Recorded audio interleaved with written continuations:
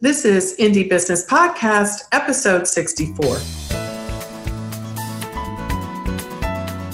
Hello and welcome to this episode of the Indie Business Podcast. I am your host, mentor, and coach, Donna Maria, the founder and CEO at the Indie Business Network and the hostess of the Indie Cruise Retreat and the Maker Mastermind. My goal is to help you build a solid business foundation, increase your income, and use your business to create the life you love. In this episode, I'll introduce you to Michael McPolin of Birch & Main in Port Jefferson, New York. It's a lifestyle brand offering candles and handcrafted home provisions. Michael has a great deal of professional experience in the retail world. When you combine that with his passion for shopping, he says he can't stop.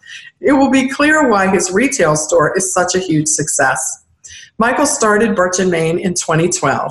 In 2016, he quit working for other people's retail stores so he could lead his brand full-time and open his own store. He is a self-described candle addict, so it's no wonder that the first product he made was candles. He says he burns candles all day and all night, regardless of the season or the temperature. Sounds a little bit like me. Michael has a lot to share about the importance of taking a glass-full approach to your business. So settle in, light a candle, and take some notes. You can get a summary for this episode at indiebusinessnetwork.com/64. I can't wait to introduce you to Michael McPolin of Birch & Main in Port Jefferson, New York. But first, this podcast is brought to you by Maker Mastermind Circles, your opportunity to set and slay one audacious goal and two mini goals in a 12-week period with the personalized guidance of an experienced entrepreneurial mentor and the support of a private, discreet, and loving community. Doors open only 4 times a year for each 12-week session, and space is limited. Learn more and apply today at makermastermind.com. And now, let's welcome Michael McPolin of Birch & Main in Port Jefferson, New York. Hello, Michael McPolin from Birch & Main Candle. How are you today? I'm great, Donna. How are you? I'm really good. I'm so excited to talk with you. So, one of the things that I love about doing this podcast is sharing the fun stories that just make me smile about how people started their businesses. And I recently learned that the name of your business stands for the 2 streets that you've lived on, one that you grew up in and your first street as an adult. Yeah, and actually, Birch. I grew up on Birch Hollow, and that's pretty much where I spent a majority of my life. And on Main Avenue is actually where I bought my first house, and we started Birch & Main out of that house because we just started out kind of making candles out of my kitchen, my own personal use, and then that soon blossomed to a business. So it was kind of like incorporating the 2 crossroads of my life and bringing them into yours, since scent and like the personal body care that we do can be very personal, So I wanted to bring a little piece of me into my product when you purchase it, and with the name of the brand as well.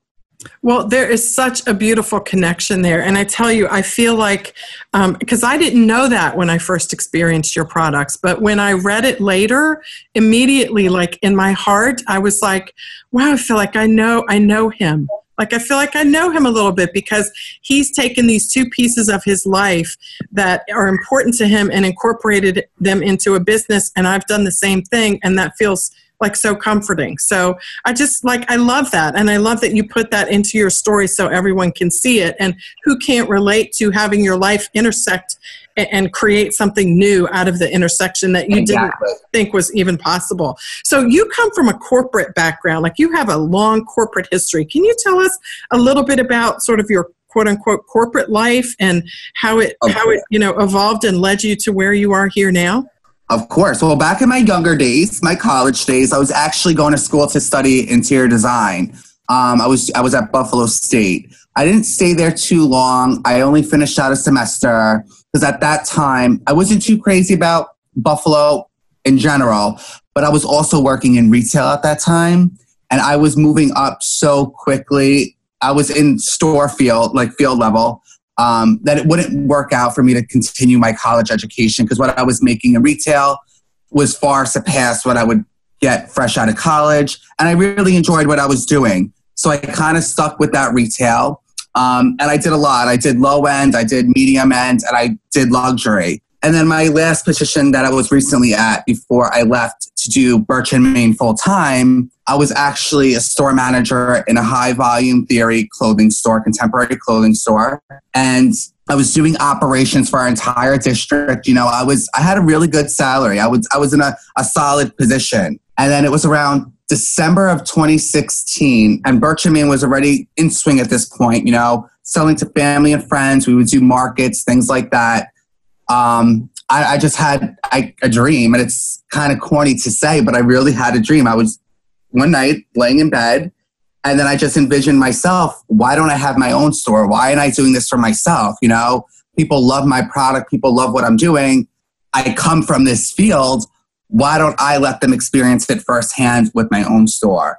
And so that background that I had in retail definitely helped me open my own brick and mortar for Birch & Main. But that's how it all happened. And now you have two brick and mortars, right?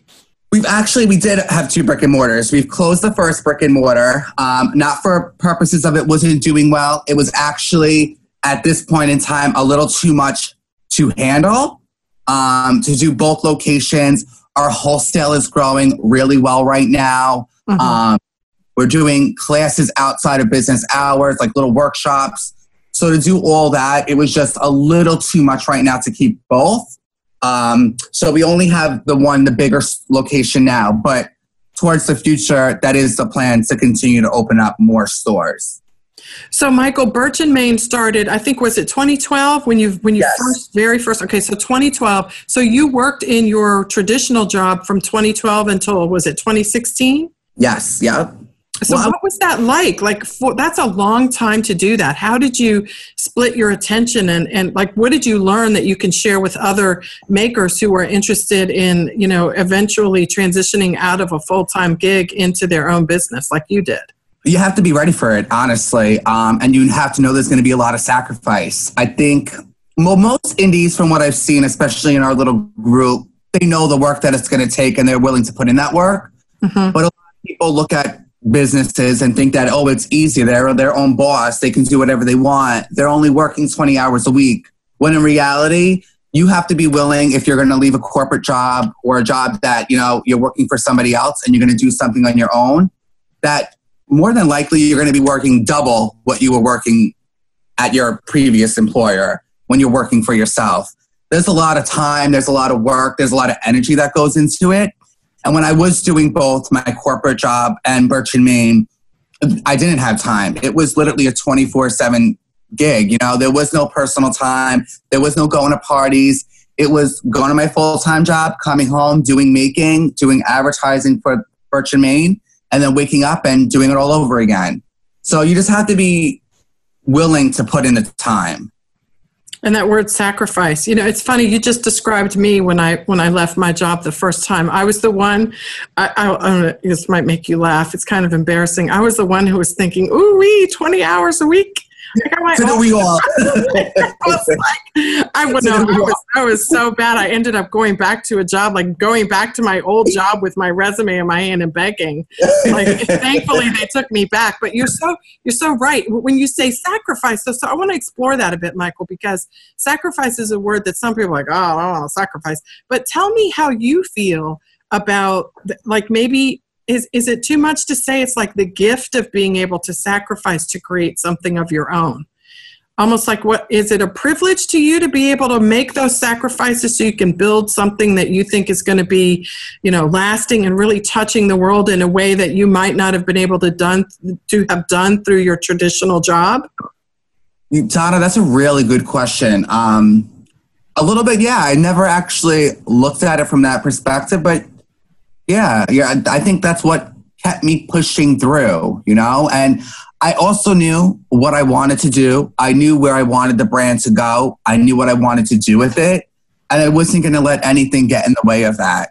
And not everyone has that quality, that trait. Mm-hmm. So not everyone's going to be successful in business. But listen, if you don't take the chance, you're never going to know. So if you could do it, I say do it, but you have to know that it's going to be a lot of time and a lot of effort. There's going to be literal blood, sweat, and tears going into it. But what's at the end of that tunnel, what's in that light worth it, then you make it through, you know? Yeah. Yeah. So your story of actually making candles started with black spots on your ceiling. Tell us about that. That's actually, yeah. Well, I'm an avid candle burner. I'm sure plenty of you guys are, but I am a candle freak. I have a candle burning in almost every room in my house every single day of the year. It doesn't matter if it's 90 degrees or 20 degrees. And I wasn't biased to any sort of candle. I would buy any candle I would see from the dollar store, TJ Maxx, Indies, any kind of candle. If it was a candle I like, I bought it. And in the house that I had bought on Maine, it was completely redone. We had the floors like a really dark wood, and we had left the walls all white, a really kind of chic, sophisticated look. And then I would say a year and a half into living in the house, we started getting these black soot marks in the cracks of the ceilings and along the cracks of the wall. And we had baseboard heating and stuff, me and my husband, so we thought it was possibly from that. So we called in the oil people to come check it out. And as soon as they came in the house, they said, you burn candles, don't you? I'm like, yeah, I burn them quite often. And he's like, well, it's from candles. That's soot from candles. So I really didn't understand how soot from a little candle could do that. So I started doing research and looking more into it. And there's a lot of things, chemicals or additives that commercial candle companies will put into their product. So when you're burning, it's not super great for you to be burning, especially at the rate that I was burning them at. If you're only burning that kind of candle once in a while, you're totally fine. But I was burning them every single day, all the time. So that's what got me into learning how to make candles and keep all that yucky stuff out of it. And that kind of blossomed into its own little business rather quickly, actually. And then the candles just kind of grew into me doing body stuff. Lotions and soaps and scrubs. You know, it's funny that you mentioned about being a candle freak. Like I did not grow up with candles, and despite the fact that I used to make candles, they weren't this kind of embarrassing candles, but I used to make them. And I discovered this subscription box where you could get like 6 candles every month. And I remember when I looked at it online, I was like, how could you even burn 6 candles a month? Like, who does that? And then, honestly, I know you, right? But I didn't know anybody like that. Like, I didn't know anyone like that. So I started buying some of my members' candles, and yours was one of them. And I didn't place a tiny little order when I ordered from you. I don't remember what I got, but I got a lot of stuff. And I remember thinking, and then I burned them all, like in a week. All your candles were gone because I burned them all night. And I only burn them in my bedroom, right? I'd put them in the bathroom because I have a, nice little entryway from the bathroom to the bedroom. I'd burn them in there and they'd be gone in because I didn't blow the candles out. And then I understood, like, there is this obsession, and I'm taking the pledge. I have so many candles right now. So I love that you are making these amazing things. How did it blossom from just candles to other things? Like, was that an intentional thing, or did people come ask you for other stuff? Well, I think it was more intentional on my end. I wasn't ever, the candles, I knew what I wanted to kind of build a business off of that. But after I started thinking about the candles, and everyone is always concerned about the kind of food that they're putting in their body. That's number one. Everyone wants to be organic, GMO, vegan, this, that. I'm like, I wasn't even, of course I think about my food. I never thought about my candles. But then once I learned about it, I'm like, but what about the stuff that I'm putting on my body as well? Like, if they can put that in the candle, what are they putting in our body products? And I'm sure people have looked at their shampoo bottles or their lotion bottles while they're in the bathroom or in the shower. They read the back ingredient list, but you never really pay attention to it. But after my eyes were open to all the crazy stuff that you can put in these products and get away with, it just made me want to educate myself further. So that's kind of, and it was a challenge, let me see what I can do. I want to make this as natural as possible. I want to make it as luxurious as possible and still feel good on my skin. Because I've also found, because I'm an avid shopper, on top of burning candles, I can't stop shopping. I found I've tried a lot of brands, and I tried indie brands. I've tried handmade, homemade. none of them really were what I was looking for. I have crazy skin. It's either too dry, too oily, and never wants to make up its mind. So nothing was really truly working for me for what I needed for my skin type. And that's kind of what really pushed me into expanding further. And then once I learned the ropes, I kind of just went crazy. Well, I've seen a lot of pictures of you in your store, of little settings inside your store. And, it's kind of, I guess, a good thing that you're a little crazy shopper, because it shows like your attention to detail and what you want a shopping experience to be like comes through in these images that I've seen. So tell me this, like, I know that it's clearly, correct me if I'm wrong, but it really seems like a natural gift to you. And I know you learn as you go, like everyone else, but it really seems like something that's sort of natural to you. What tips can you offer to other people who need to create these kinds of settings in a store, on Instagram, or what have you, that speak volumes, like one image to speak a volume, or one little corner, with a little table setting with their products on it? What tips can you offer to people to sort of, approach that in a way that can tell the types of stories and have the type of shopping experience draw in that you do? Well, number one, I think you have to stay true to the brand. That's most important. So whatever your aesthetic is, our whole theme is apothecary, kind of a little bit more masculine, but we want it to be able to still fit into anyone's home or aesthetic. But when you're setting up, especially for like a product shoot or just to display stuff in your store, get inspiration. Go online. Look at other brands that you like, other brands that you admire. And if you have a personal aesthetic that you like, if you like dressing a certain way, if you like decorating a certain way, infuse that into whatever you're trying to merchandise or bring to life with a picture. But inspiration is number one. Like I said, I'm a crazy shopper. And as you said, it shows with my store, the way I place everything and things I have. But go on Pinterest.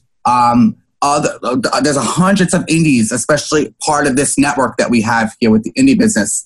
Go through there, ask friends and family, get ideas. I never do something without asking someone's opinion first. And that may not be the best word of advice, but that's just how I am, because I like to see how other people are going to interact with it, how other people see it, what their perception of what I'm doing is. So I like to get a little bit of everything from everybody.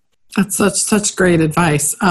So why a retail store? Now you had a job. So, a retail store obviously wasn't even in the pictures at the beginning, but how did you decide that a retail store would be right for you, right? Because you started with your business online, right? You were just selling the candles on the internet.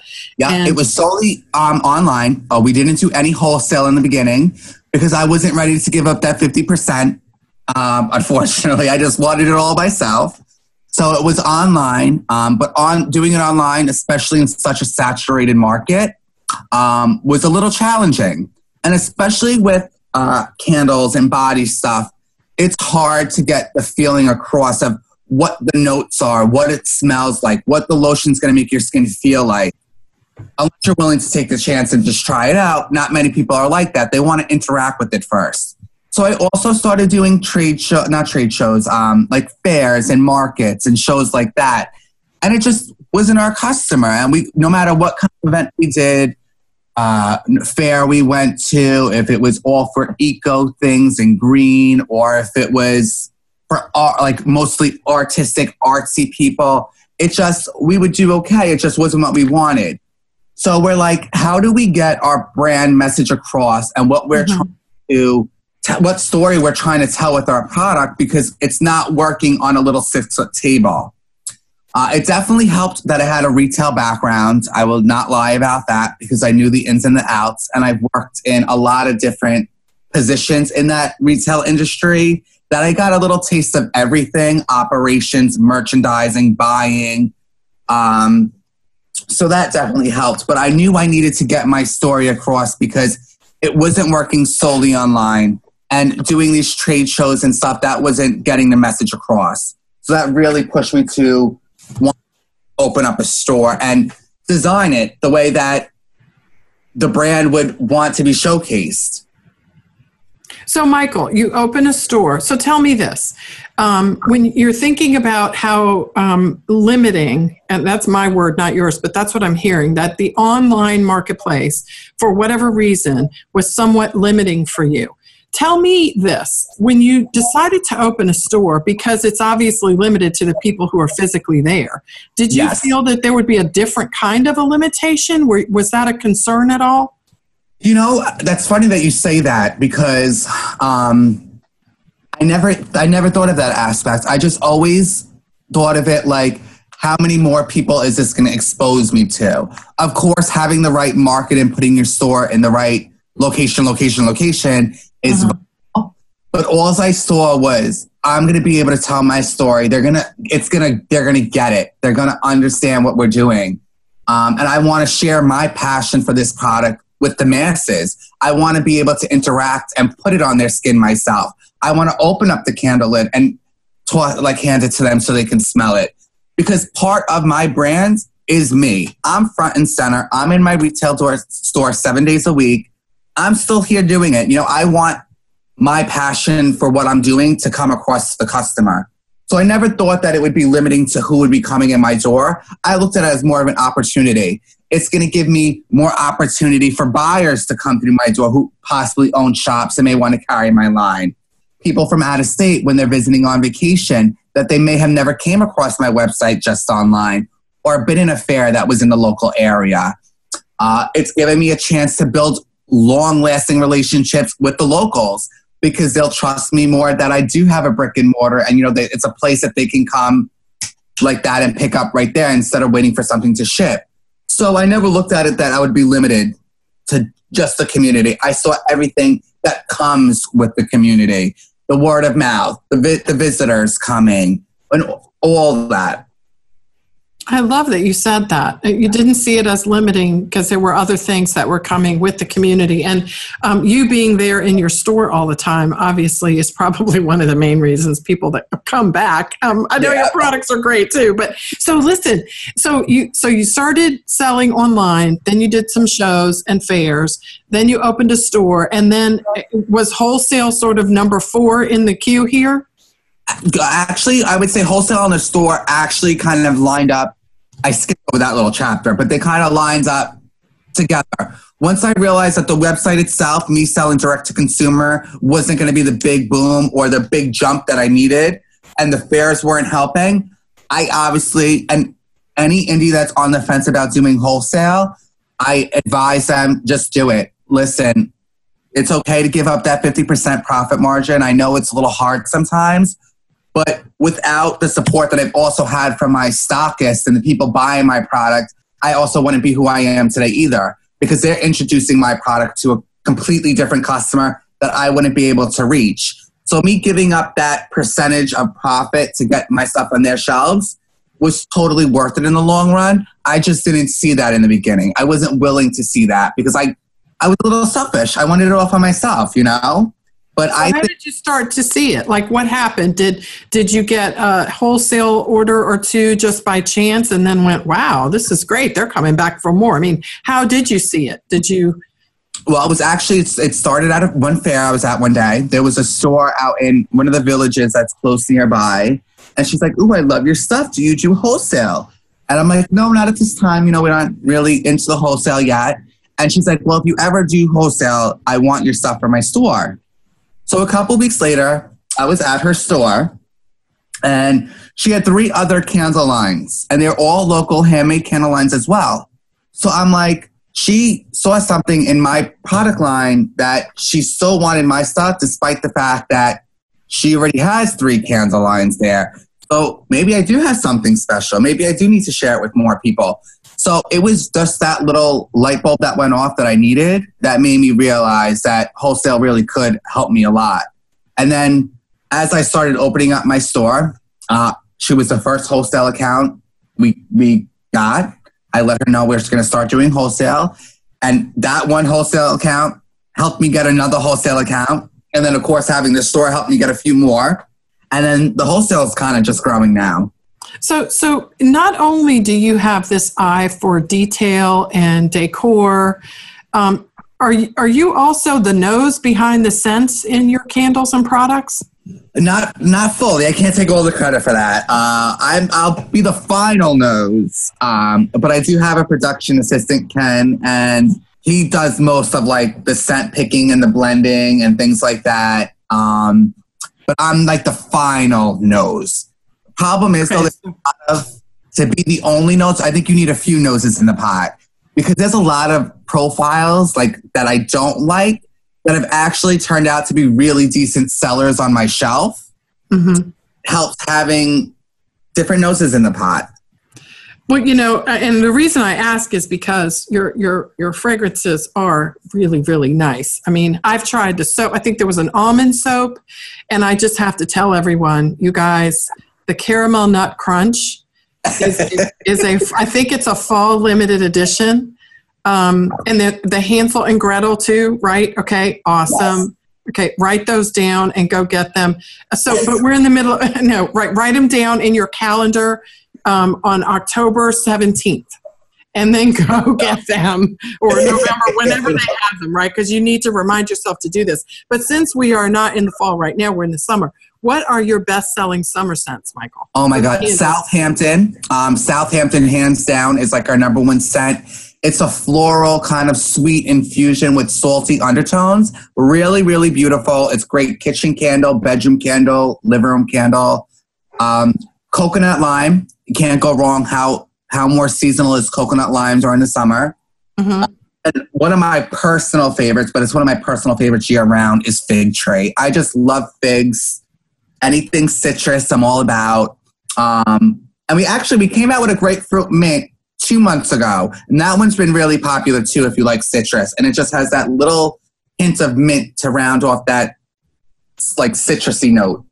Mm-hmm, mm-hmm. And your campfire is awesome too. The campfire is awesome. Oh, thank you. And see, this goes back to my background of thinking that I'm not a candle addict. Like you helped to change my life in that way. Let me just tell you, because I used to think candles were for fall. And so that's why if you order I placed, it was like, I wanted all the fall stuff. Well, now I love them no matter what. I have to be careful though, because I'm not a rosy type, floral type of girl. Yes. So I don't like those sorts of things. But when I think of your brand, that's not what I think of anyway. So no, I could probably,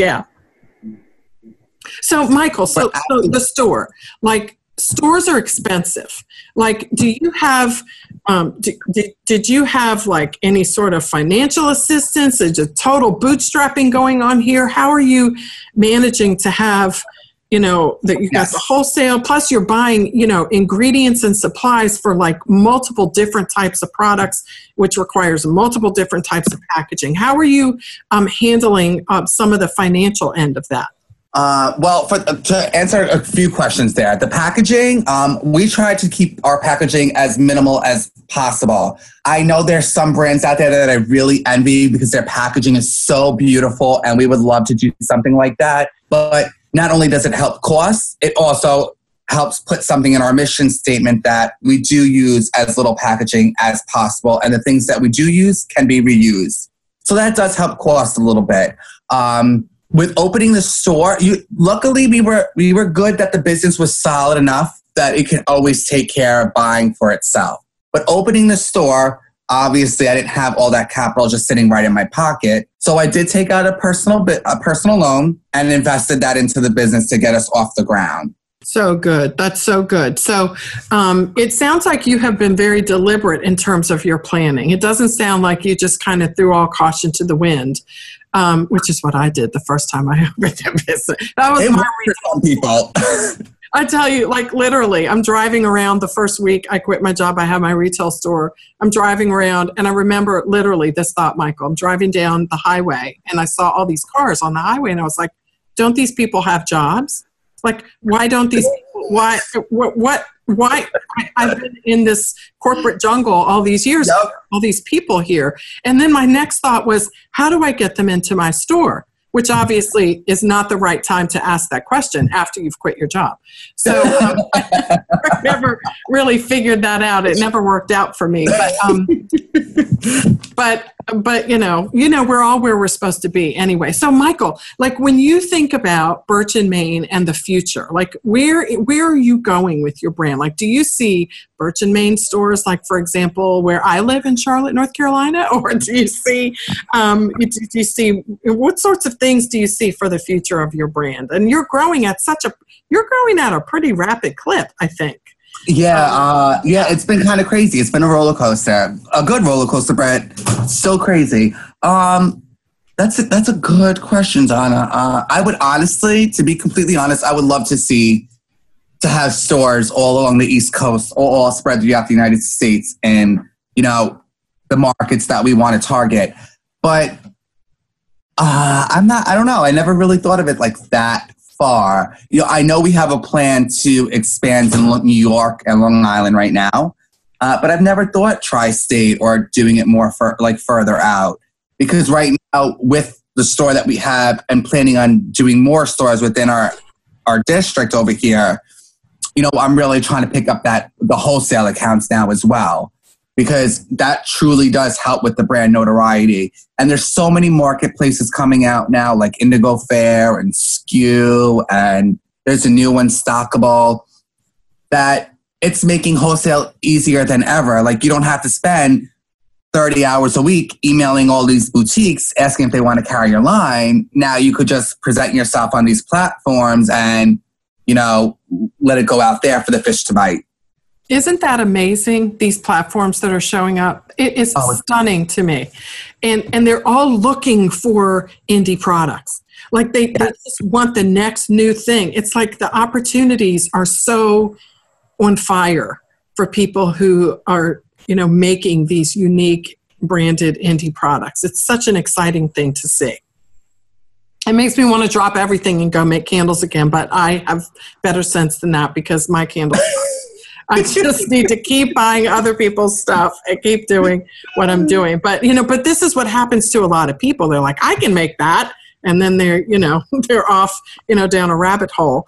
But when you listen to you talk about the intention and the sacrifice, that's one of the reasons why I love doing this show, because I want people to hear the stories and to understand that, it's a lot of glory, but it's also a lot of guts and a lot of sleepless nights. So, Michael, do you and your husband, do you work together in the business?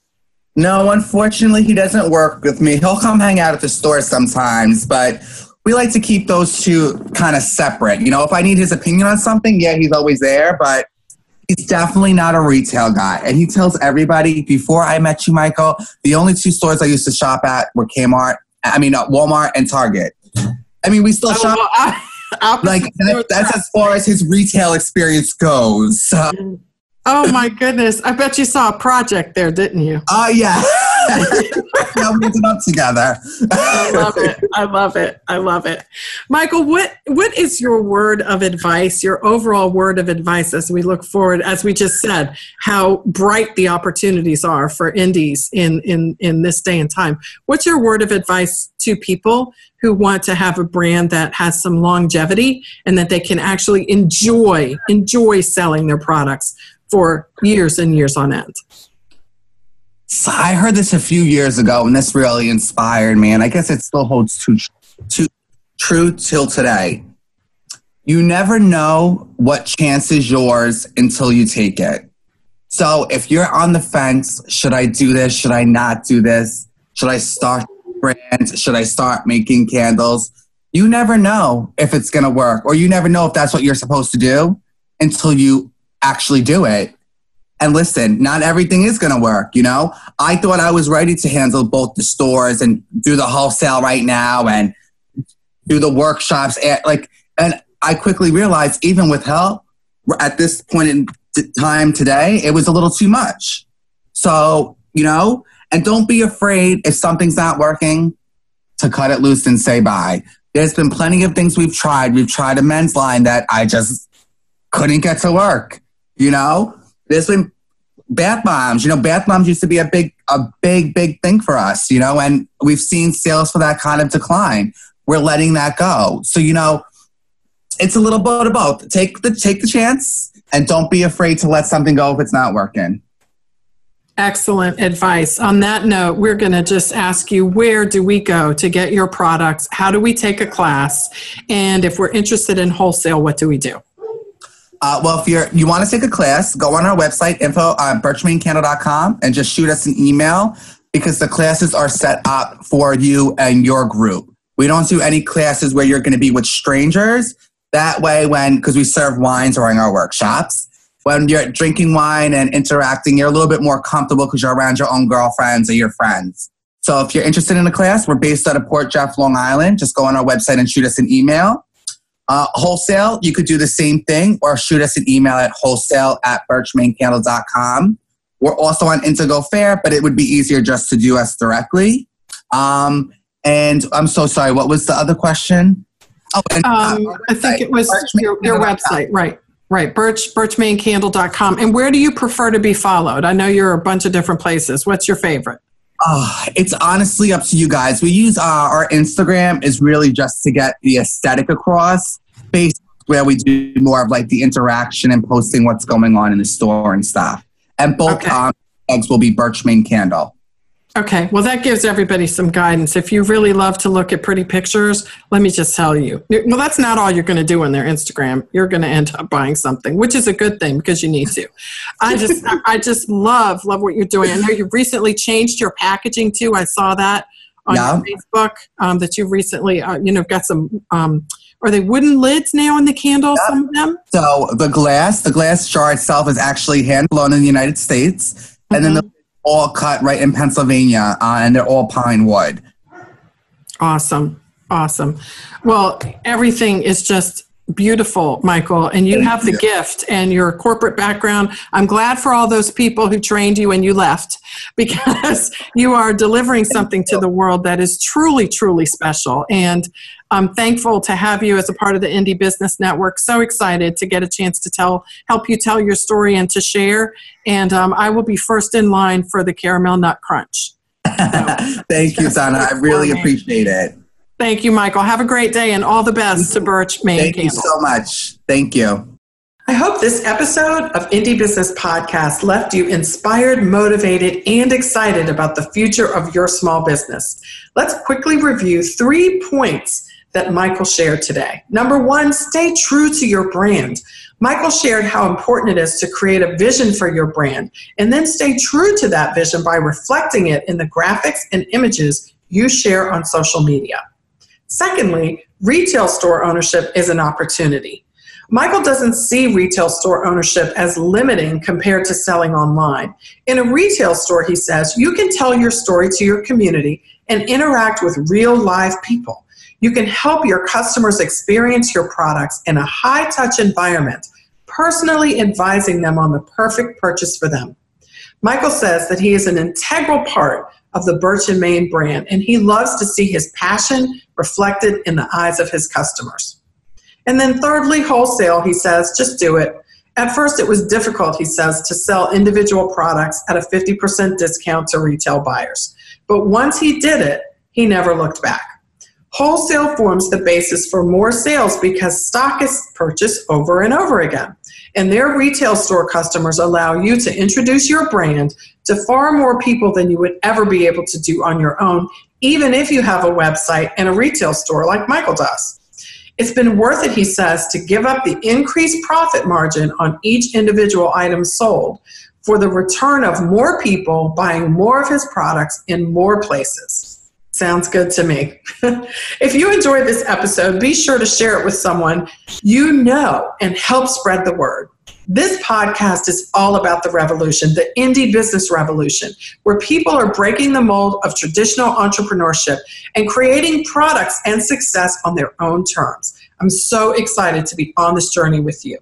And if you're listening on iTunes, won't you do me the honor of rating this podcast? It helps me so much to know that you appreciate the amazing people and stories featured on Indie Business Podcast. You can also share episodes from my blog at indiebusinessnetwork.com to your favorite social media outlets. I'll see you on the next episode of the Indie Business Podcast. In the meantime, break all the rules, build your own corporate ladder, and create the life you love.